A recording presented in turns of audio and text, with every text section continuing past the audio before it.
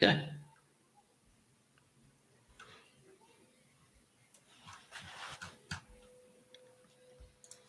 All right, fellas. Well, how was your week? Good, I hope. Not too bad. Yeah. Yeah. How about Fairly you, Adam? unmemorable. But 3 points. So it's rounding out nicely. How's it been back on Home soil. home soil? Busy. We bought our car this week, which was good. Drove on the left side of the road for the first time in a long time. I hope you went with a really a European car that you cannot get in the US. You better have got like a Renault Clio or a Citroen something. So I drove a Nissan in the US, and I stuck to the Japanese motors. We got a Toyota Yaris.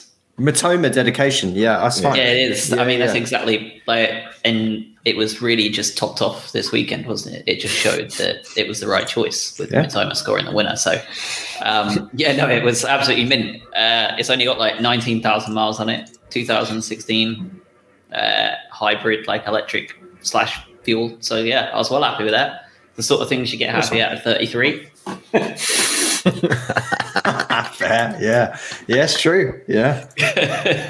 But yeah, it's just absolutely mental, to be honest. Applying for jobs now, trying to get something sorted along that route as well, and then trying to figure out what games I'm going to be able to make before the end of the season as well.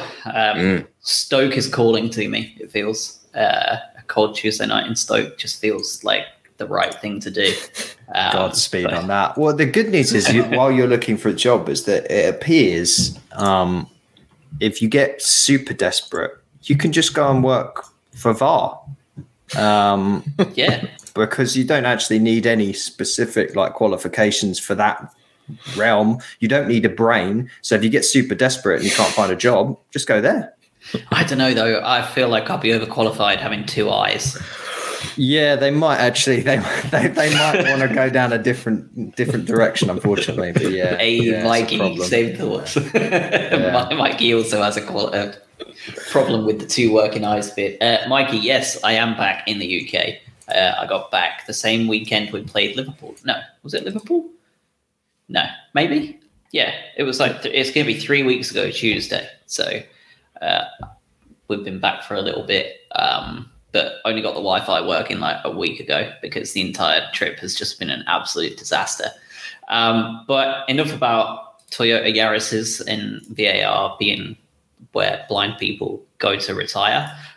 Let's talk Brighton reserves against Bournemouth yesterday because the first thing I want to touch on, as always, is that starting lineup. And oh my goodness, squad depth. We talked about how worrying our squad depth is if and when certain players get hurt.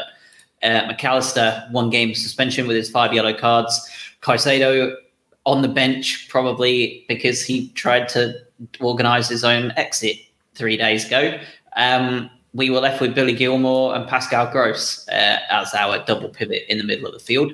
Estepinian, Dunk, Veltman, Lamptey got a start, and one that I think he's earned very much so in the last couple of weeks. I think he's been the player, starting to become the player that we saw a couple of years ago. And also notably, both Welbeck and Undav. So we were worried about the lack of Ferguson, which has turned out to be quite a minor injury. He even had a fitness test before the weekend. So if you're able to have a fitness test before this week, probably a good sign that it's not going to be too long. The worry was that we didn't really have anyone. We just had Undav and Welbeck. I think De Zerbi thought similar, so he just thought he'd throw them both on. What were your thoughts when you saw that lineup? Much changed, rotation, depth, the whole issue. We had a lot of things to test against, and against a bogey team as well. So were you concerned? Did this feel like a trap game? What was the thoughts when you were going through that lineup? Yeah, all of the above. We were talking a little bit beforehand, weren't we? And it was the Undav Welbeck double choice felt questionable because we also then started to ask, well, what formation are we going to play here? Because De Zerbi's clearly found a preference. And by the way, not a recent preference, right? He's wanted to play this 4-2-3-1 for a long while, dating back to his tenure at Sassuolo. So starting to get away from that is somewhat alarming. And this very, very, very much felt like one of those where he has to pivot and change his setup and what he wants to do based on the personnel he has available to him rather than the other way around. Never an amazing situation to be in. Now, could he have switched out, taken off Undav and played, an Enciso or somewhere, or Sarmiento from the start and played the standard 4-2-3-1? Maybe. But he obviously saw something there and was like, no, we got to play a 3/5 at the back. That's going to suit this lineup better, this game better. We now have the gift of hindsight to talk about how that went, but it certainly didn't look great about 12, 15 minutes in when we saw a trio of chances fall to a certain someone. But over to you, Craig. Yeah, no, it's forced changes, isn't it? You've got no Caicedo just out of principle, and no McAllister. The Gilmore and Gross sort of pivot, if you like, I think we'd be worried about the strength of that. So we didn't really go for it at all. Like Adam said, it was more around, okay, those are the 11 players, but where are they actually going to end up and what's actually going to happen? We saw last week having sort of two strikers on. Personally, I wasn't a big fan of it. So to see it sort of again, always raises those alarm bells. But again, hindsight's a wonderful thing, isn't it? But I feel like Josh said, depth is an issue here. And I think it's probably what meant that first half was so dismal. So yeah, personnel wise, it's the best that we could put out, I guess. Based on the situation, it was just more around how they actually set up and how we were going to play the game. Yeah, and looking at the overarching stats, 2.3 XG to their 1.3. We had 71% possession yesterday. 20 shots to their 12. 6 of those on target. Obviously, one of them also hit the woodwork. They only had 2 shots on target. 89% pass success rate. We're getting that level of 90%, aren't we? We're starting to see full-on De Zerbi, that level that Sassuolo were at for quite a long time. But that first half doesn't feel like those stats are reflective of that, does it? Obviously, let's talk about the first chance that came up for us. Dennis Undav, after a hilariously bad piece of distribution from Neto. Sanchez was not great yesterday. Neto decided to say, hold my beer. I'm going to show you what real bad distribution looks like with what can only be described as an absolutely brilliant pass to Undav, who looked full of confidence as he took it, did his man, and then took a half-decent shot that was saved or blocked. Second shot saved, third shot off the post. Pure FIFA levels of scumbaggery going on. Mikey asks in the chat, is Undav Mope 2.0 rather? What are your thoughts on that? Because the individual stats yesterday, if you look at them, it actually shows Undav to be a rather effective player that builds up play. He was really quite impressive in the build-up. He stood out as the kind of the most impressive of the group up top in terms of the kind of the link in the play together. But wasn't that what we were talking about with Neil right at the end there? Yeah, well, I mean, he had 17 passes with 100% pass accuracy.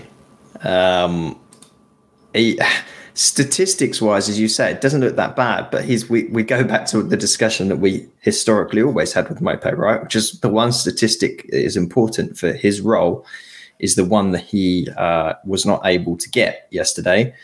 It's the confidence thing, right? It's such a cliche to talk about it, but he just appears like a striker that doesn't have confidence.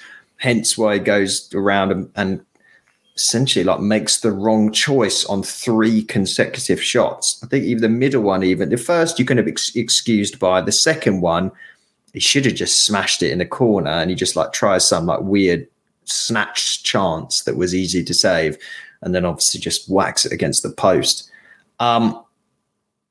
You don't start him if you have any other option, in my honest opinion. And I don't want to completely throw him under the bus because we played Bournemouth And Bournemouth did all they could, for the most part, despite very quick counters, to sit deep and starve our front pairing of everything. I think from a touch standpoint, Dennis Undav touched the ball 29 times. Danny Welbeck touched the ball 16 times. And he was on the pitch for nearly an hour. It's just not good enough, but we were stifled down the middle. We were forced to go out wide and put a ton of crosses in. And I mean, I don't know the data for the crosses, but it felt like we put 400 crosses in yesterday. But it only takes one, which we saw. And that's the thing, isn't it? We're sort of starved for possession and being able to pick the ball up. And if you compare it against sort of Welbeck's influence yesterday, I did think Undav actually played all right. If you take that sort of those 3 chances in quick succession out, I know that's also completely hypothetical. But if you look at his sort of, again, link up play and being able to make himself available like that cross just at the end for Welbeck to put it in that area, he's doing the right things, making the right runs. But as I say that, there is a natural link to what I would say about Maupay about 2.5 years ago. So yeah, I think he's obviously got something there. Some of his sort of post-match interview was that he decided to stay and fight for his place, which is the right attitude. Don't get me wrong, but I thought he did all right compared to a very compact Bournemouth team where he really wasn't getting much of a look in anyway. That's why we saw the 400 crosses that Adam mentioned, is that naturally nothing was going through the middle. Yeah, I'm not sure what our regular cross rate was, but we had 31 yesterday. It feels like it's more than normal. That feels like a lot. Yeah, it does. Dennis Undav did have 6 shot creating actions, though, level with Pascal Gross and the most in the team. And it feels very much, as you said, Adam, a striker playing without confidence because he's getting into those really good positions. And he did it a couple of times yesterday where he then probably laid the ball off instead of got selfish. And it almost feels like he could have done with being a bit more selfish at times. And again, like Craig said, like 2.5 years ago, these were the exact same words that were coming out about Neil, where he's really good in the build-up, but he's doing one touch too many, or he's not shooting when he should, or he's shooting when he shouldn't. It feels like we're already going down that hole with him. So we'll wait and see. With the Ferguson injury being not as bad as expected, it will be interesting to see what happens. But for the majority of the rest of that half, it felt like we were bait and switch pretty hard by Bournemouth. It felt like they were allowing us to come onto them and just hammering us on the counter attack. The player they had, new signing, what's his name? Antoine Semenyo from Ghana. Yeah, he was a constant thorn in the side. He got Veltman booked within 9 minutes, which felt very scary for the rest of the game. And he continued to present those sort of opportunities to Bournemouth for the whole time he played, didn't he?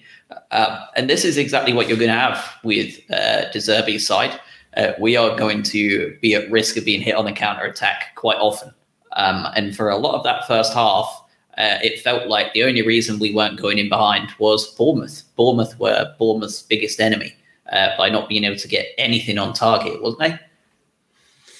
I still think, quite honestly, we could have very, very much lost that game. And, well, you could at least say tied it. There were a bunch of moments where you felt like, oh God, we probably should have conceded there against slightly better opposition. You obviously also have, I know we're going to get into the refereeing stuff, but they could have had a penalty. That's another one there as well. It was a really weird, frustrating game, and I'll go back to the tactics quickly as well. I partially wonder whether he was forced to do the 3 at the back, mainly down to the centre-back situation. I really don't think he wants to play Duncan Veltman as a centre-back pairing, as a 2. Whereas he's more comfortable if there's 3 of them at the back and Veltman's a part of that trio. Clearly, Webster's just still not ready. I know he was out with like a stomach illness or whatever last game, but I don't know. There's something not quite there. But point being is that I didn't love yesterday. I didn't love any of it because it felt like we didn't have that attacking bite to break through Bournemouth, and I think pretty much against bar 2 other teams in the Premier League, maybe, I think we probably lose that game yesterday just because of the way in which they had so many opportunities to bombard us when we were pushed high up. It's weird, wasn't it? I think, especially in that first half, and with Estupiñán in that sort of third centre-back role and what we were playing, I think it was a 5, but it's more just with Estupiñán being there, you lose his attacking prowess and his attacking ability to link up on the left. And it left Matoma very isolated. I know the king of one-on-ones and all that, and we'll talk about him later, but double-teamed especially because Estupiñán isn't able to take that second person away. It was a tough first half for him, though, wasn't it, Matoma? Yeah. Like, it really was. Yeah, and I think he was naturally, you want to mark him out of the game in the form that he's in, and I think they did a good job in the first half, but it partially was down to Estupiñán not making those attacking runs and taking away that double team. And it led to Matoma being quite quiet. But, you know, it's a different formation. Obviously, we're trying something else for whatever reason. I'm sure I'm sure there's a reason for it. But it just led to Bournemouth being able to counter us far easily than we've seen in previous games.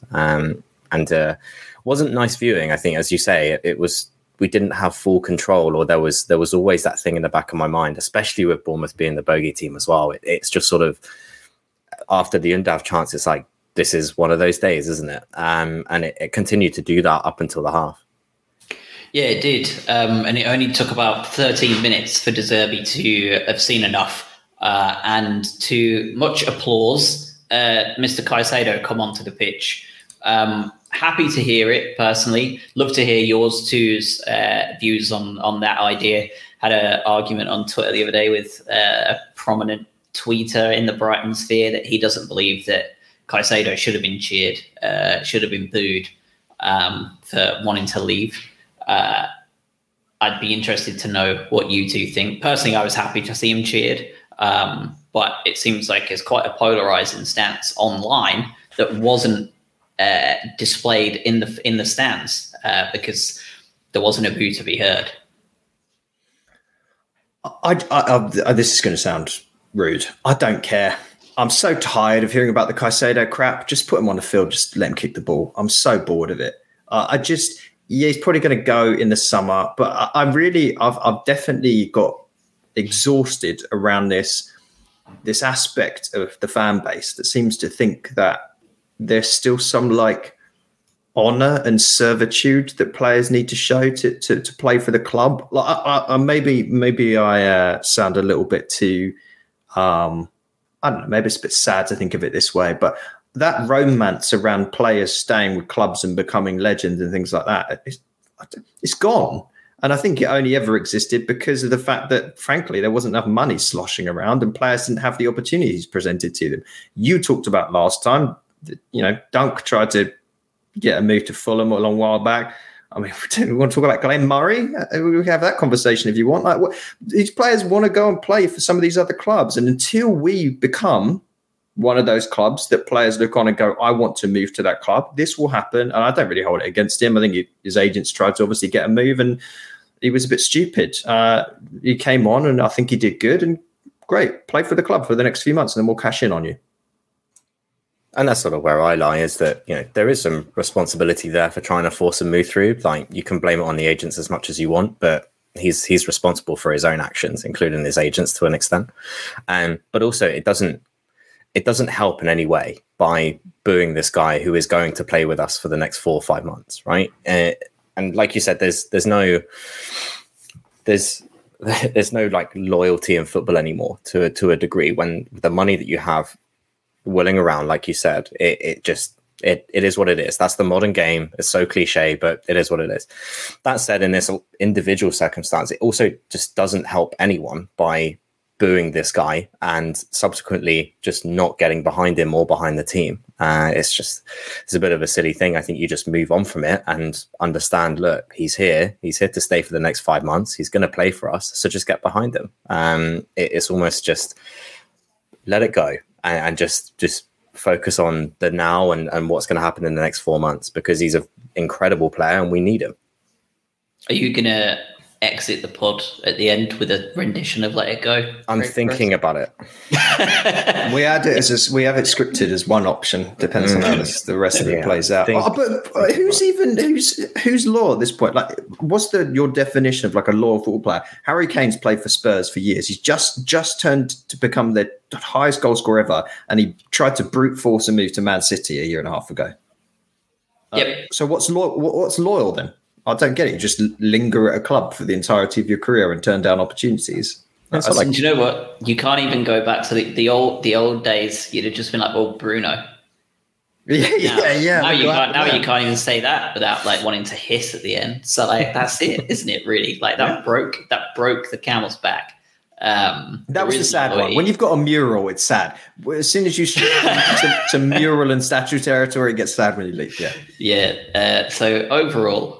I thought Caicedo played really well. I thought he had 4 defensive actions, more than anybody else, tackles and interceptions, and he was only on the pitch for 35 minutes. I thought he did really well. I thought he made the difference in the middle of the park where we had been struggling all game.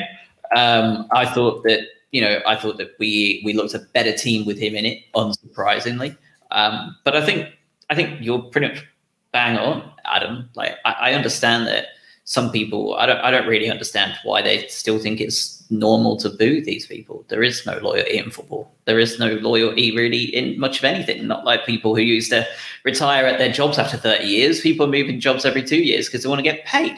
Like it's the nature of the beast these days. What's his name? The lad who beat up Rihanna. Them hoes ain't loyal.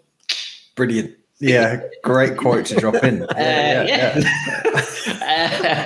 Chris Brown, massive by the way. Yeah, don't support him whatsoever. Don't listen to that song you just quoted. Don't. He's a horrible, horrible man. But Caicedo did look very good though. Like he's a different level, isn't he? I mean, there's no point. Like, I feel like it's just we get back to the discussions we had around Basuma. So you're a different team when that player's on the pitch. But I was interested. Like I was very, very, very happy to see Caicedo and then Sarmiento come on for Welbeck. And we should probably have a bigger conversation about Danny Welbeck because let's say he didn't score that goal against Liverpool, the little dink one. Shouldn't get anywhere near the starting 11 of this team based on that form. He's been diabolically bad, in my opinion. Yeah, I mean, if you're starting a striker and you're only picking one, I'd rather have Undev than Welbeck at this point. That's what I was about to ask, is which one would you start? Just based on this one Premier League start, I would rather have had Maupay at his build-up best than Welbeck in his current guys. Especially with the amount of goal scorers we have now. Why not? But this is, by the way, like I fully, outside of what happened on the 87th minute, I was fully expecting for us to come into this podcast and have a conversation about how this game summarized a lack of movement in the January transfer window can cost you everything that you hope from this season. Because if you drop points against Bournemouth and this game went a little differently and you didn't come up with that goal, you look around and you go, this is why you buy number 9. You don't start Dennis and Danny Welbeck in February of 2023. Both of them are completely out of form. And there's 3 points that just went away there that could be the difference between you making European football or not. Thankfully, we basically have a superhuman footballer on our team that changed that. But there is a problem here, and you just got to hope that Ferguson is again. We're pinning the hopes of our season on an 18-year-old who's just coming back from an injury that looked like it could have been season-ending, and thankfully isn't. And 6 weeks ago, we think was never stepping near the first 11 for about another year. Yeah, I think that you would say that this transfer window was a good window because we didn't sell Caicedo. And he has come back immediately, and he is obviously willing to give everything again. And you could argue that his presence in that midfield turned the game, along with Sarmiento's flair, which is understated, really. We've talked a lot about Caicedo, but when we get to that 87th minute, we'll be talking a lot about the other substitution made at that point in time, because he's quickly becoming a very important player for us whenever he's on the field. He makes things happen just as much as the one that we're talking as world-class. Sarmiento, a lot younger than him, not getting the same amount of minutes as him, understandably right now. He is only 20, and he's in and out of injuries, isn't he? He's a strange player with that sort of stuff, but he was unbelievable yesterday from the moment he came on. But I think that's where you think, okay, yes, we should have brought in a number 9. I think we've been saying that for years, so long now. It's just, like you said, it's just old at this point. We've been talking about it for so long. But keeping Caicedo is one side of the coin, I think, and we at least got that right, and we handled it well because he's back, and I think that made the difference yesterday, along with a manager that makes influential substitutions with assertiveness and dictates a game at his pace with his philosophy. And however much Graham Potter did for us in an amazing way for 2.5, 3 years, and he obviously did, we wouldn't have won that game yesterday under Graham Potter, in my opinion. No, no way. What do you think, Craig? There's no way we win that game. No, there isn't, and it's just due to. And I was going to bring up the subs as well, because you said again, Sarmiento's starting to become important, but at 20 years old, then at 75 minutes, you bring on a 19-year-old and an 18-year-old, both attacking, and take off your right back. We didn't see that under Potter, nor would we ever dream of seeing it under our previous manager. So, having the balls, as he eloquently put last week, to make those sort of changes and be able to really go after the game, where previously you wouldn't have seen that, ultimately ends up in just more sustained pressure. I think Caicedo, as we said, he's very important to that. He makes us very hard to be counter-attacked. He's just quick and reads the game better than pretty much anyone in the squad, to be fair. So then you're allowed to push on at 75 minutes and put these young guys on that are hungry and able to do it. So it was, impressive from De Zerbi to even try it. Do you know what I mean? I sort of said to you guys, it's like a 44 at this point, because you had like 6 attacking players all on at once, just trying to get something out of this game. And like you said, we wouldn't have seen that before. And we get our just desserts right at the end. My man crush on Roberto De Zerbi is developing. It's in a big way. I even love his jackets that he wears. Even sartorially, I'm a big fan. But there's the subs that he made the first set, right? It felt like, for the most part, Welbeck came off and then Gilmour came off, but you kept the same broad structure, but you just kind of improved it with a bit more creativity. The later subs on the 75-minute mark were just chaos. It was just like, all right, what have we got here? Let's throw on the unknown and just place. We're going to go back and we're going to switch out from this 5 at the back, Linus. We're just going to go for it. We're just going to kitchen sink this game. And I do like what you've said. I'll round it out, because outside of the time wasting sub at the end of the game, you basically did 4 substitutions, and they were all Latin American players, aged 18, 19, 20, and 21, because I'm including Caicedo in that. Now, there's not many clubs that bring on 18 through 21-year-old 4 South American footballers and win a Premier League game. That's pretty fun. And our conveyor belt of talent continues to go onwards and upwards, regardless if we lose some sooner rather than later. And they look to have already become quite close, haven't they all? You can tell when they're playing together. Even, I think Buonanotte has been here about 3 days, and him and Enciso were loving life just off of one of Enciso's shots. They were chatting away like they were best mates. I think you can't understate, and it's something Bloom has done for the last 12, 13, 14 years, isn't it? He gets a subset contingent in from areas of the world and lets them develop together. The obvious famous one was the Spanish contingent way back in the early days that because Poyet developed and Oscar continued to develop, and that was a big Bloom thing, I think, as well. He's smart in the way he recruits. And like you say, I think, well, we used all 5 substitutions yesterday at a combined age of 106. And that's Adam Webster dragging that age up. He's only 28. He's supposed to be at his peak. It's also worth noting Tariq Lamptey is still only 22. And we talk about him like he's been here forever. He's only 22 years old as well. This was a big game for him, in my opinion. We should talk about Tariq Lamptey a little bit. Like, it was nice to see him play a game where it didn't look like he was a detriment to the team. And also, given the fact that he could have just been off on a permanent transfer at the end of the transfer window that kind of snuck up on us, and felt like he was a third string right back up until this point in the season to Pascal Gross. I thought he played. It was different the way we lined up with that 5. It just suits him more, right? Because those whoever plays in those roles, he ended up like cutting inside a lot further up the field and being able to get involved way more in the play than when we play the 4 at the back. And Craig, you made a nice point when we were watching the game. The problem with that was that it hurt Solly a little bit, because Solly's involvement meant that he had to kind of try and drift out and make up for the push up forward that Lamptey had to do. And it was another bad day at the office, in my opinion, for Solly March, but maybe down towards those tactics.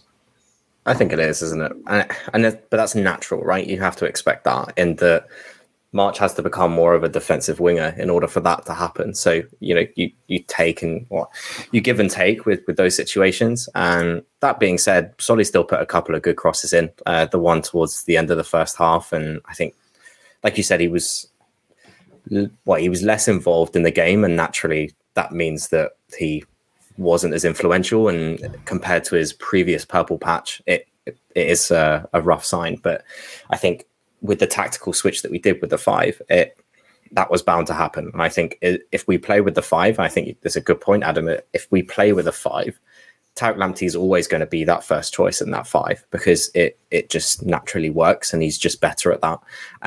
But we do need to know that if we do play that 5, then the person in front, that defensive winger, Solly, can do a job, but he's not going to be able to be doing what he has been doing in the final third that we've seen in previous weeks. And we saw it with Mitoma on the other side, didn't we? Like, we just had the same conversation about Mitoma in the first 10 minutes of the pod. And it's the same reason, right? We saw a lot of Estepinian roving forward, but we didn't see anywhere near as much as Mitoma in that first half, especially. Yep. And when we did finally make those subs on the hour and a little bit after that, all of a sudden you started seeing Mitoma pop up all over that final third. And then you started seeing him drag players to their knees in submission, poor lad. I don't know which guy that was, but just to touch on Lamptey as well, it certainly seems his speed has come back as well, doesn't it? I think if it wasn't for him, Semenyo could have had 3, just one-on-one, because no one else was going to catch him, but he matched him stride for stride. And I don't know how fast Semenyo is compared to the other Premier League forwards, but he looked rapid, which put a lot of confidence back in me as to Tariq Lamptey catching that speed back up. And he had that ability to beat his man on the right-hand side as well, quite comfortably, quite often as well, didn't he? Again, he's only 22. Like, I think that I'm glad he didn't leave, because I think if he's going to continue to slowly but surely come back like this, there is going to be a point in the future that he is going to be our right back again. And in 2 years' time, if he continues to get back to what he used to be, we'll be once again fending off big bids from yet another young player. And he'll still be young then, because he'll be only 24. Yeah, I don't think anyone wanted to see him leave, did they? Realistically, no, I don't think any Brighton fan was like, yeah, get rid of Tariq Lamptey, sick of him. No, we all just want to see him come back and be the player we felt like we were getting and we saw massive flashes of. I do really hope that De Zerbi's tactical style and preference for certain players in certain positions doesn't just force him to be a bit part player in situations like this game where we couldn't play the normal setup, so we had to bring someone else in. I'm okay if we see a succession of games at 4 at the back and Lamptey plays as that right back, and we just go, no, this isn't his thing. He needs to play in a 3-back formation as a right wing back. That's okay, but I don't even think we've seen enough of that to draw a conclusion. But yeah, fun game for him. Yeah, and Bournemouth were quick. We were talking about the counter attacks, and I think Anthony on the left hand side and Semenyo, they both looked very fast. So the fact that Tarek is keeping up with them and sort of, I guess, re-establishing that pace that we thought he had lost, I think just due to the length of the injury that he had, it's always good to see not only him being back up to that pace, but also reading the game a little bit more and becoming more of an influence. We want him to play, and I think if he gets up to the standard that we know he can achieve, again, we'll be facing 70 mil bids again, and we'll start having that conversation again. Credit a little bit as to Gary O'Neill as well, right? I know less on Lamptey and more just the structure of that game, but I don't want to face that setup again. It's just it's horrid to play against, because I think even if we were playing with Caicedo and McAllister and the same setup, I still think that would have been quite a painful game. And Naylor, give him his credit, and maybe I'll take £1 from the Naylor swear jar back here, because he was fairly astute just in terms of how he Bournemouth sat back, but then pressed very, very aggressively whenever Sanchez was there to get distribution. And normally the De Zerbi style, right, is we kind of create this situation where we're trying to lure in teams to then have those little sections of play that allow us to break. I only remember seeing about one of those from yesterday because we weren't able to do them. And we did talk a little bit with the fact that Sanchez had his classic heart in mouth moment a couple of times as well there. But a lot of that was down to how well they were pressing up and cutting off those passing lanes. So we couldn't do what De Zerbi wants us to do. Rope them in, get the ball out. It just wasn't an option. Yeah, I think he was unfortunate yesterday in some ways I think he was unfortunate that we had the ability off the bench to change the game in the way we did. And we had a manager willing to do it as well, Gary O'Neill, because I think he set his stall out and was doing a great job, and his team was doing a great job of initiating his game plan. Unfortunately, you can't prepare for us to bring on the players that we did with the just reckless disregard for our own safety in the manner that De Zerbi did. And when you're bringing on players of that caliber, of that age, of that kind of flair and passion, you're going to see weird things go on. And I think that when you saw that in the 87th minute, you had, I think there was about 9 players in the final third. And Mitoma's movement, it was on Match of the Day last night. They showed the full little thingy of the movement of him. And he was in about 3 different sections of the pitch, all in the build-up. He was out wide, but outside the box. Then he came out wide fully on the edge. Then he went in. Then he drifted out. And then he drifted back in. Then he came to the near post and pop, goal. It was just the intelligence of the lad. I know he's obviously a smart kid. He chose to go to school and get his education and stuff, which is a lot of footballers do not do it. And everybody is now obsessed with his thesis. But the header itself, even the calculative move of that, just bringing himself into it, the positioning of himself, the way he cushioned the header down to make sure it was going to be on target and out of Neto's way. Really, Neto was a bit unfortunate, because if it would have been any less firm and any less in that corner, he was doomed. He was fine, but he was doomed with the header, wasn't he? Because it was just, the whole play was perfect. And Sarmiento, that cross, goodness, just picture perfect, weren't it? Yeah, it was. And as we'll go on to the Mitoma section of the podcast as becoming a weekly thing, but I think he's so, like you said, just IQ in terms of football and where he needs to be, and being able to actually do it. It's incredible. We'll get on to that. But I think the amount of crosses that we had yesterday, I think I completely sort of jinxed it when that was one of the only good crosses that we saw in the whole game. And it took Sarmiento to do that. And I think it just emphasizes that he can do that, and he is going to be able to do that. I thought Sarmiento was great when he came on and was taking people on, was getting into those positions. But to put it in a cross like that as well, and find the man as well is very impressive. But yeah, it's it's a solid header. And like you said, if it's anywhere else, I don't think we go 1-0 up. I've run out of superlatives. I've used all the Mitoma superlatives in the last X number of podcasts. The fact that he can now do glancing headers in the 87th minute, I was just like, what else are you going to do at this point? Just a thrill to have him on the team. And even, as you said, the added excitement now that there's other very, very, very interesting players that can pop up around him as well. Sorry, I got distracted because someone just got sent off in the Spurs-Man City game, which is going to be a weird end to that. And with your Sarmientes, with your Buonanottes, and by the way, don't forget also, like, you've got players like Adingra that are out on loan who look pretty electric as well. Next season, we can keep hold of most of these guys as a big if is going to be even more fun.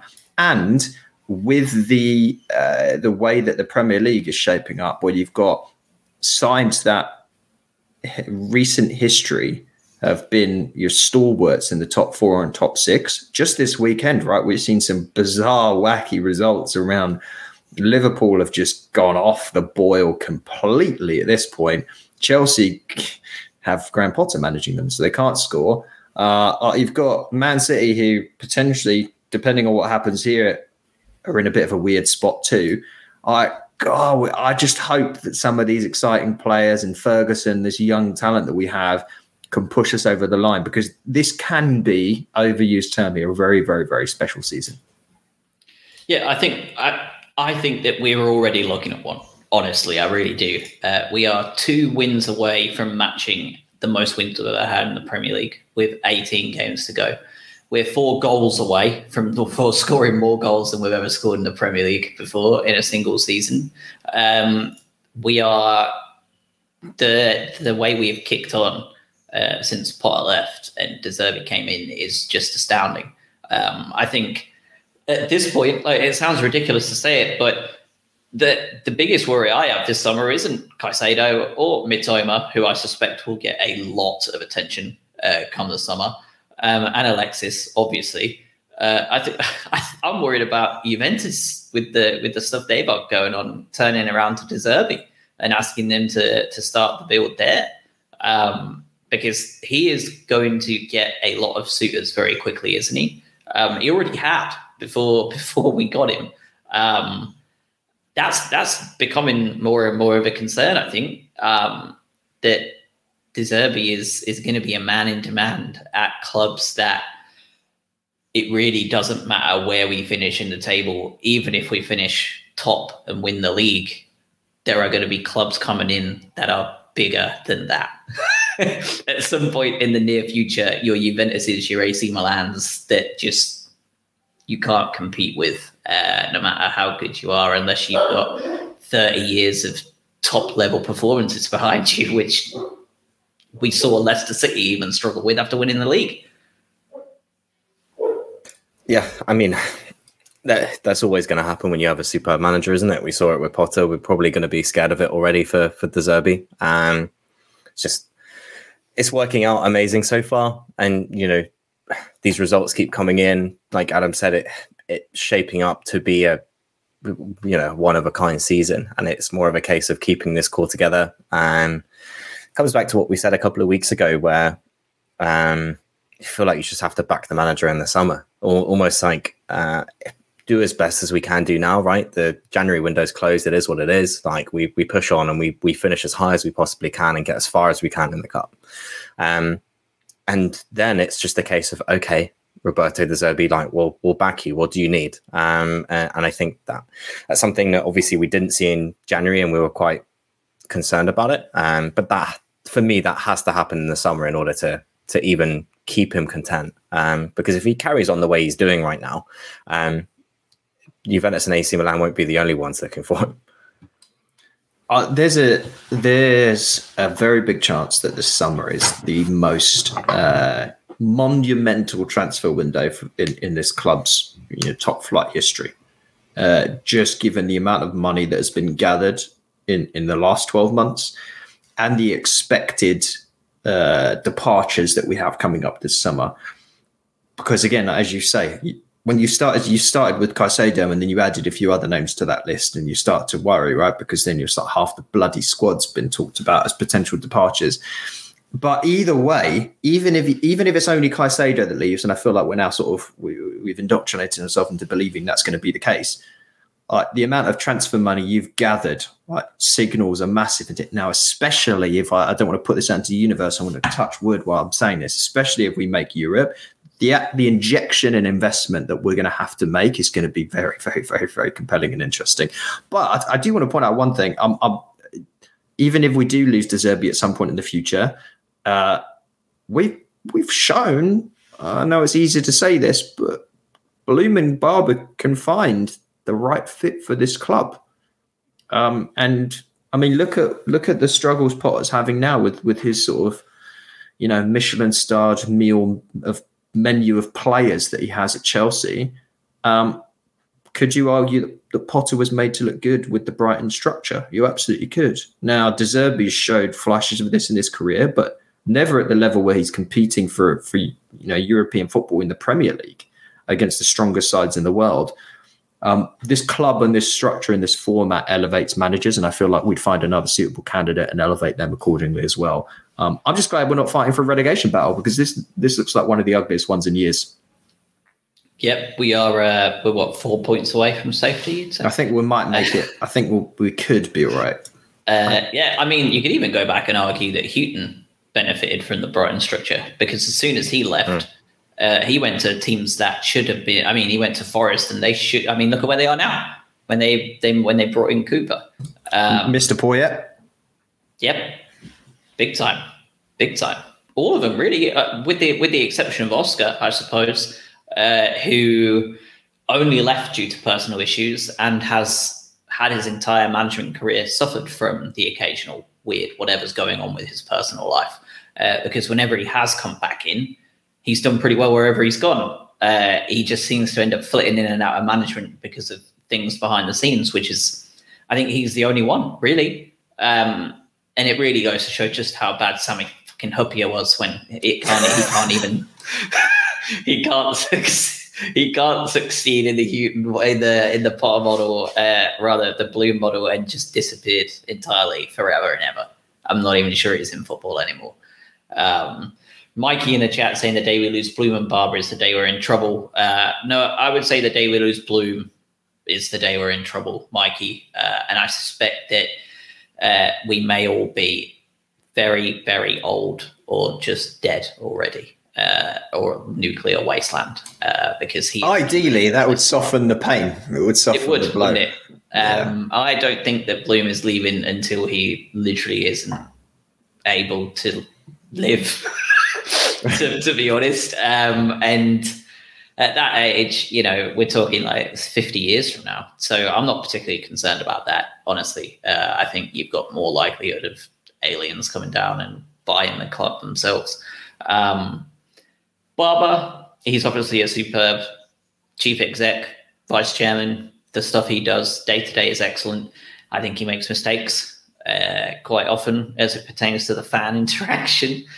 We just saw 1,900 Leeds tickets sold out because Brighton have once again asked for a smaller allocation, never got past the season ticket holders. How does this keep happening? Like, now I'm here, I'm going to start suffering directly from this because that was a game I would have liked to have gone to. And with the 3,000, it would have absolutely hit the My Albion Plus members. With the 1,900, it didn't even get past season ticket holders. I don't get how we're still making those mistakes in 2023. Someone needs to have a word with the club. They're so progressive and forward thinking. We need to have a way of having fans directly in line and having conversations with the top board every now and again, whether it's monthly, bi-monthly, quarterly. It doesn't need to be sexy. It doesn't need to be cool. Something straightforward, simple, like a fan advisory board or something. Didn't we just make one of those and it blew up? Yeah. I know you were joking about it, but what actually happened with it? I don't know.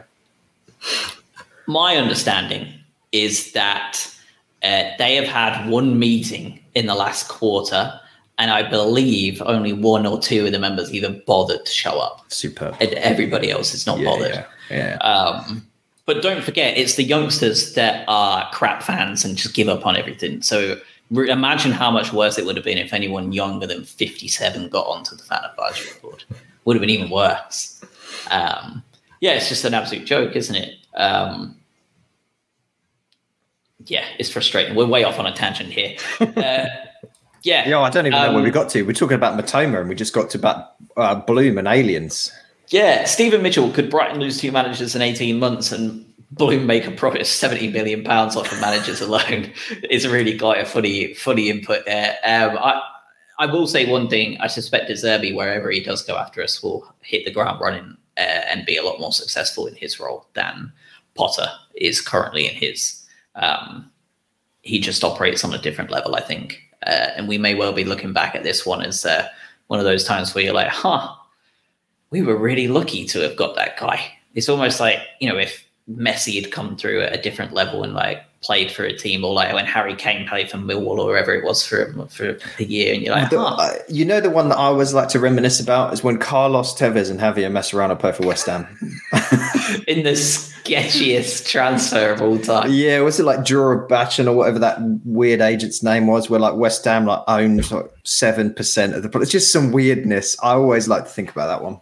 I'm pretty sure like every single person involved in that deal, barring like the players themselves, are in prison at this point somewhere in South America. Yeah, and or dead. That was such a bizarre one. Just playing at the old Upton parties, Mascherano, and anyway. Yeah, madness. The results around the grounds were very good for us as well, weren't they? We had Arsenal dropping to Everton, which is, like you say, it's making that relegation battle look really not great. Leicester beating Villa, Southampton losing again, Wolves beating Liverpool with a really odd result, and a big one for us was West Ham holding Newcastle to a draw. That was excellent, I thought.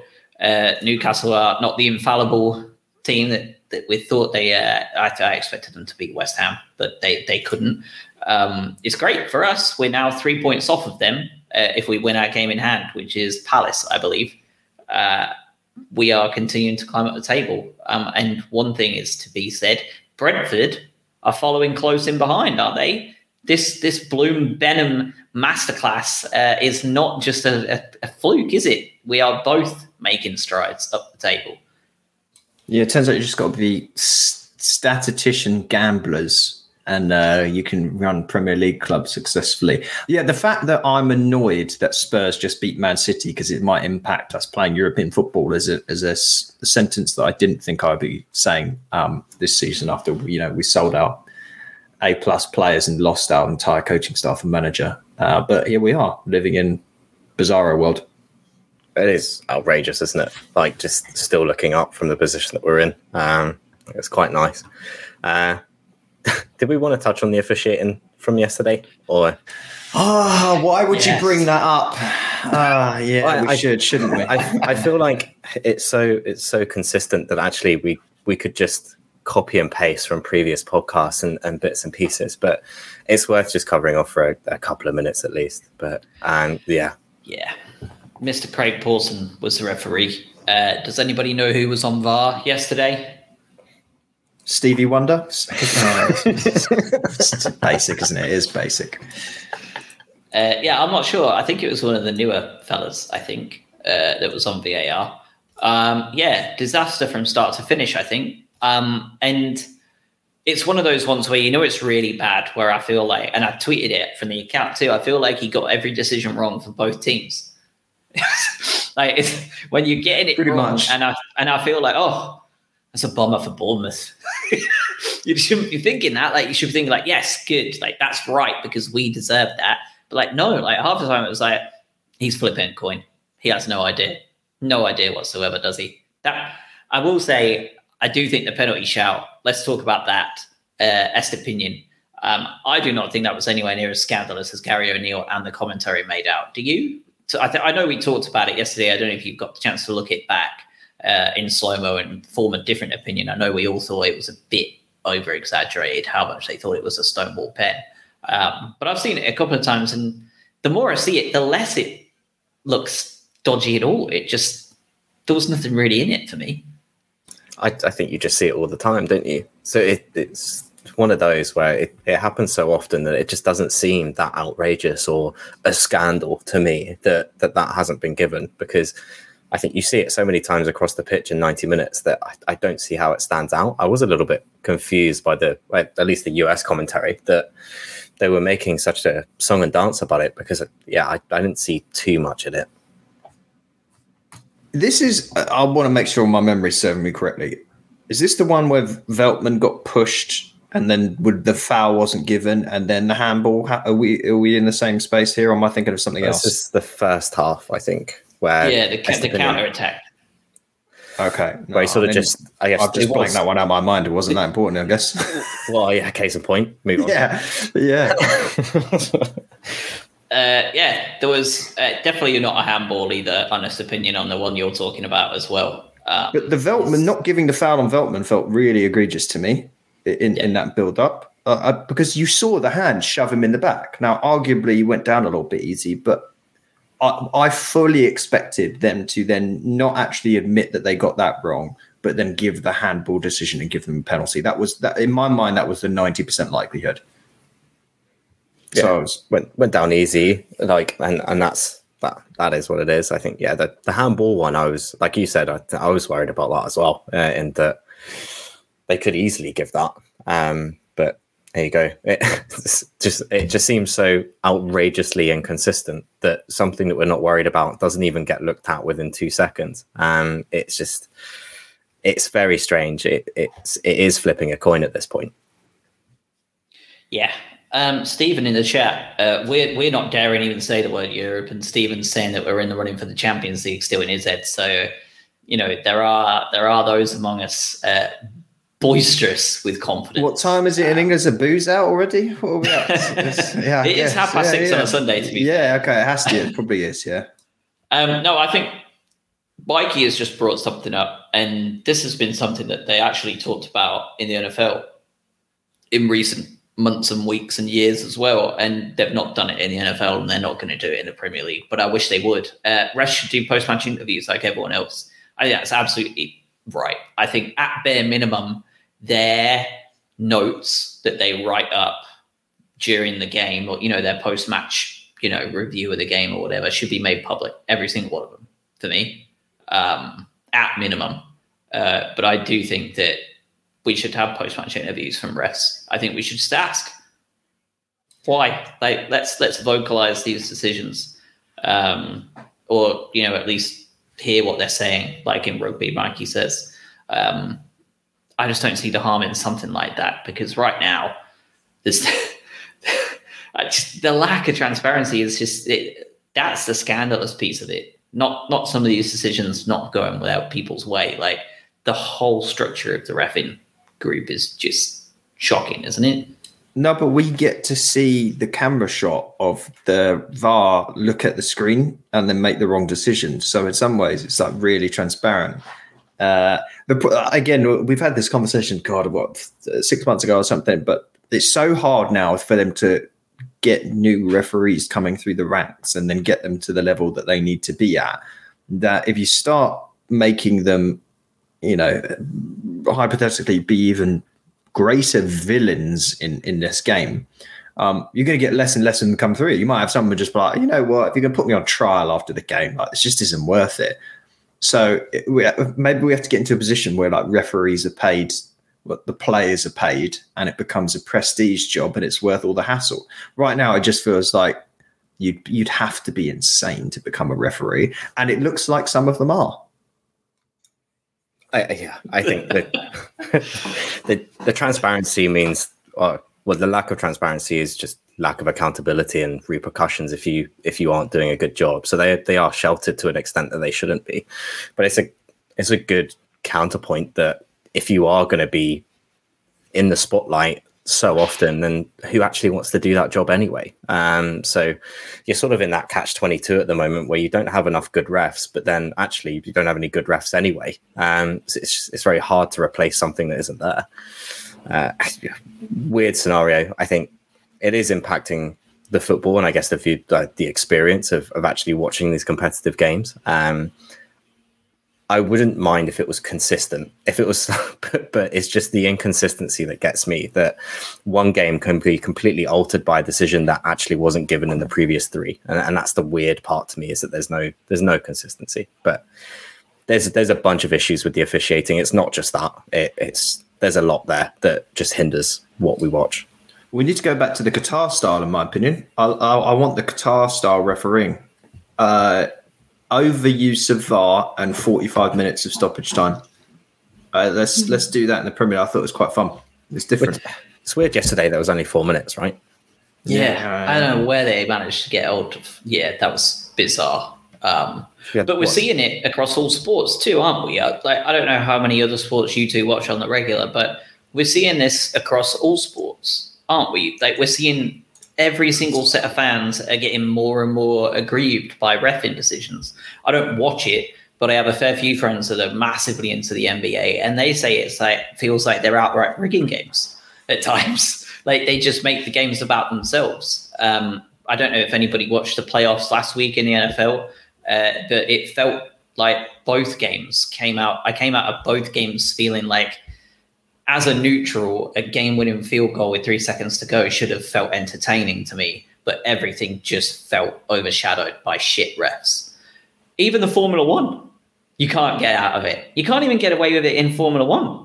Like, one of the dodgiest, like, I'm not going to get into the team Verstappen, team Hamilton stuff, but that Abu Dhabi situation a year ago, regardless of what side you're on or anywhere in between, was one of the most disgraceful pieces of officiating in any sports ever. It's all across the board in every sport. And there's got to be something like, the only conclusion I can come to is athletes in every single discipline are getting faster, stronger, more skillful, and just smarter across the board. And our officiating structures across every single sport from top to bottom is simply unable to keep up with the levels that these people are performing at, be it in cars or with the ball in their hands or the ball at their feet. It feels like they're just not up to it. And it seems that they're just falling behind. Well, I think that's the point. I think that they're falling behind because these, I mean, think of how much money has sort of come into these individual sports over the last few decades. And then we just simply haven't built up the necessary sort of infrastructure. Maybe there's some like super ref school I wasn't aware of that exists, but like it doesn't seem like we've gone down that pathway to actually start to worry about that. And the other part is everyone's faster and quicker and better and all that kind of stuff. But also there's more rules than there ever have been in every one of these sports now. And they keep getting changed and modified and adapted. And there's various different weird interpretations of all the rules. And then the other aspect being that there's more technology than ever. So we've got like these superhumans that are better than ever, doing more outrageous things than they ever have done. We've got more rules that exist than we've ever had before. And then we've got more ways to look at them than we ever have before. So naturally, we're going to get more and more situations that are kind of weird and questionable, and because we're seeing more things are happening than ever. It's not like it's, some dudes on a Sunday that have been out on the booze Saturday night, and everyone's running around, trotting around, and there's a ref that sort of just, and he's missed something here, he's missed something there, and the only way you hear about it is because one of your mates is seen on the other side, and then no one ever talks about it again. Now these are under the microscope. It's all screwed. Yeah, and I think it's the levels of money involved with all of these results and bits and pieces that make them even more, like you said, susceptible to that sort of attention. I think there's a lose-lose situation there, because some of these VAR decisions can cost millions. You go back to the Aston Villa and not turning on the goal line tech, and that's you're talking hundreds, tens of millions of pounds in that respect, in that if they went down or if they got relegated to the Championship. It's, those sort of decisions that are being made now are so costly to whoever is involved that actually the scrutiny is unrivaled. Like I said, there's so many things that is contributing towards the issue, and I think it's got to a point, Josh, like you said, where it's impacting multiple sports on a more regular basis, and very strange. Yeah, I was just replying to Adam saying my audio is good on my side. I can hear everybody loud and clear. But Stephen in the chat, I'm not a golf guy.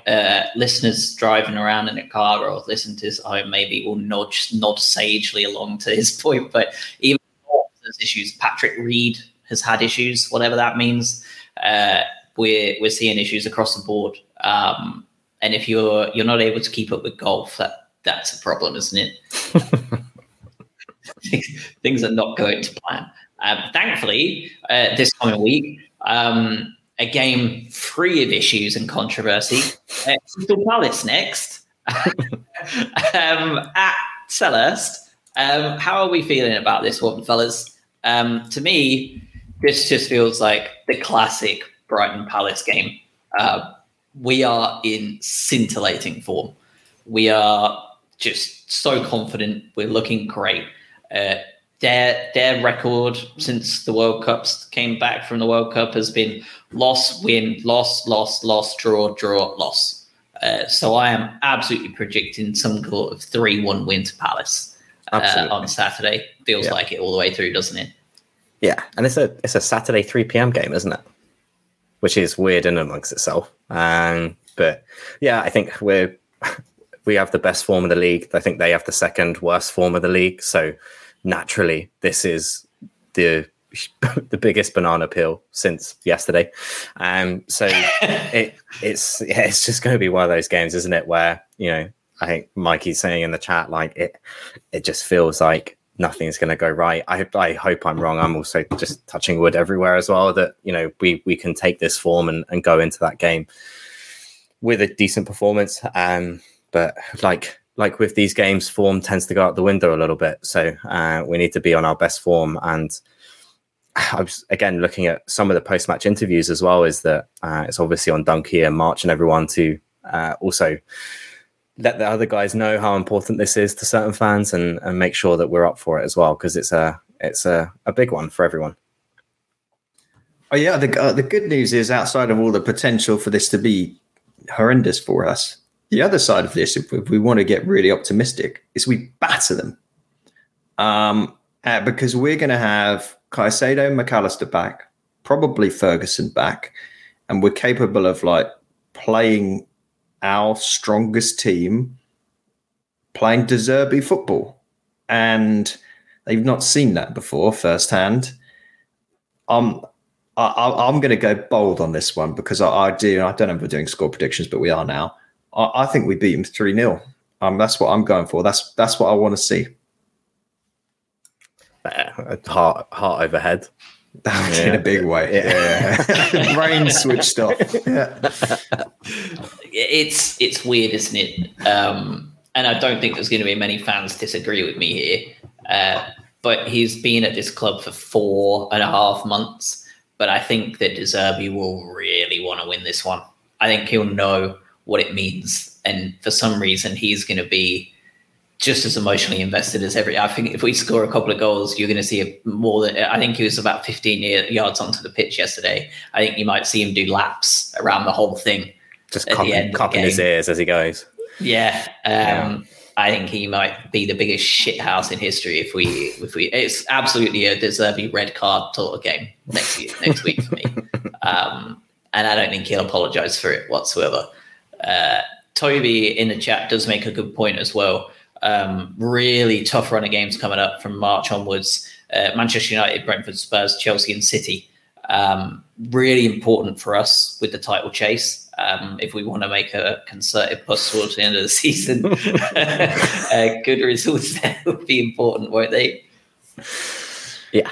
I don't know how many other people follow the other 14 on the Twitter and bits and pieces. I think for those that do the stats, I think we're getting the results that maybe we normally wouldn't get. So it'll be a tough period, but I think with this team and the way that they play, we can take it to each of those teams. I think we're in such a positive headspace right now that mid-March, although it's only sort of a month away, it's going to be a difficult spell. But I fully back these players to deliver the performances that we need, and a couple of them might not go our way, and that's fine. But I think it will be a respectable showing. But yeah, I think mid-March is going to be the main thing that defines where we end up.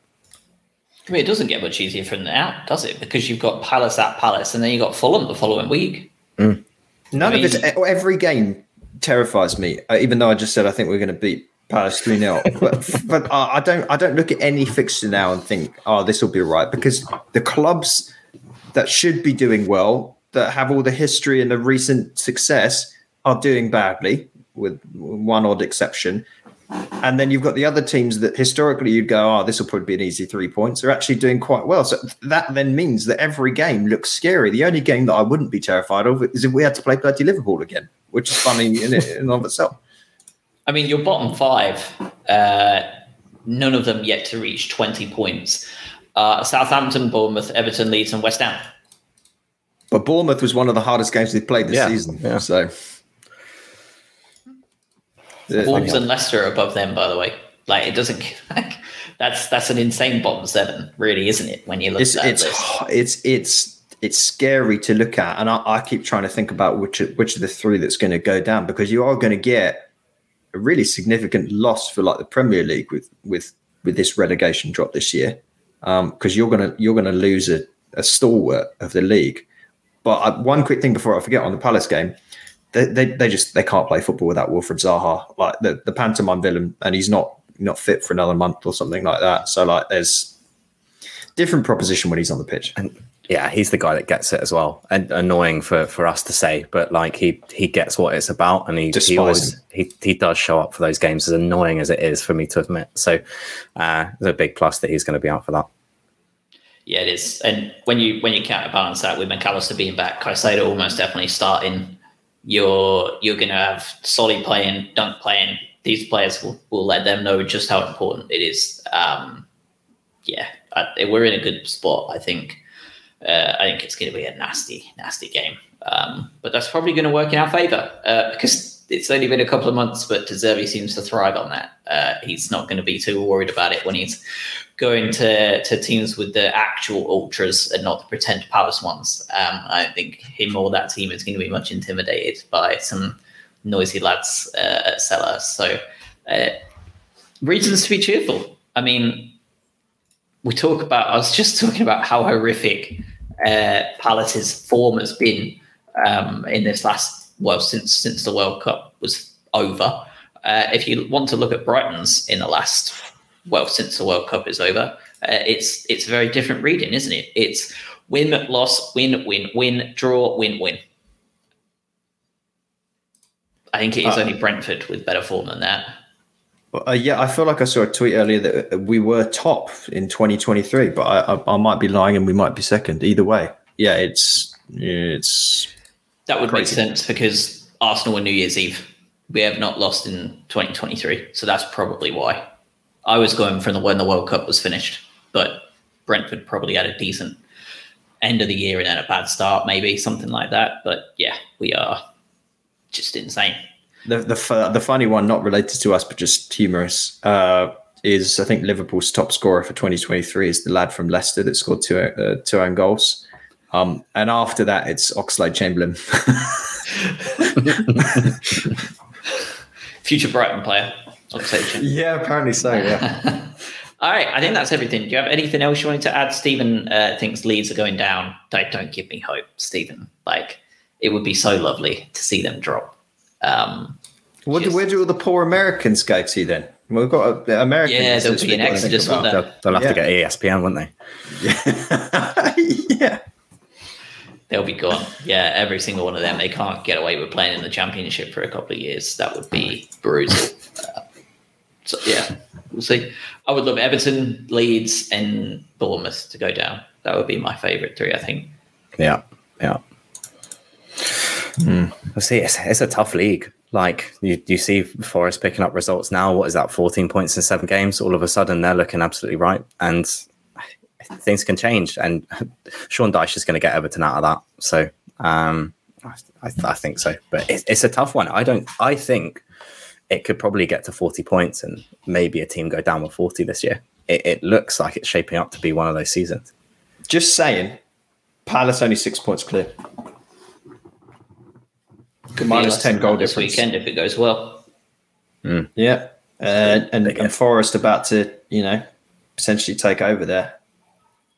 Yeah, it's going to be a fun one. It's going to be a fun one. I'm just so glad we're looking down on it, not up. Yeah, we're not watching it. We're not invested unless we lose every game now until the end of the season. Yeah. Just every Brighton fan looking at 6 more points and that's it. Like, just hoping that we can get that as quickly as possible. We're sat here on April 29th, just disheveled. Like, hello, lost number 14 in a row.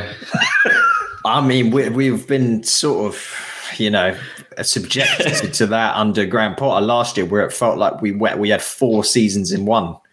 3 months without a goal. Please, not that again. Yeah.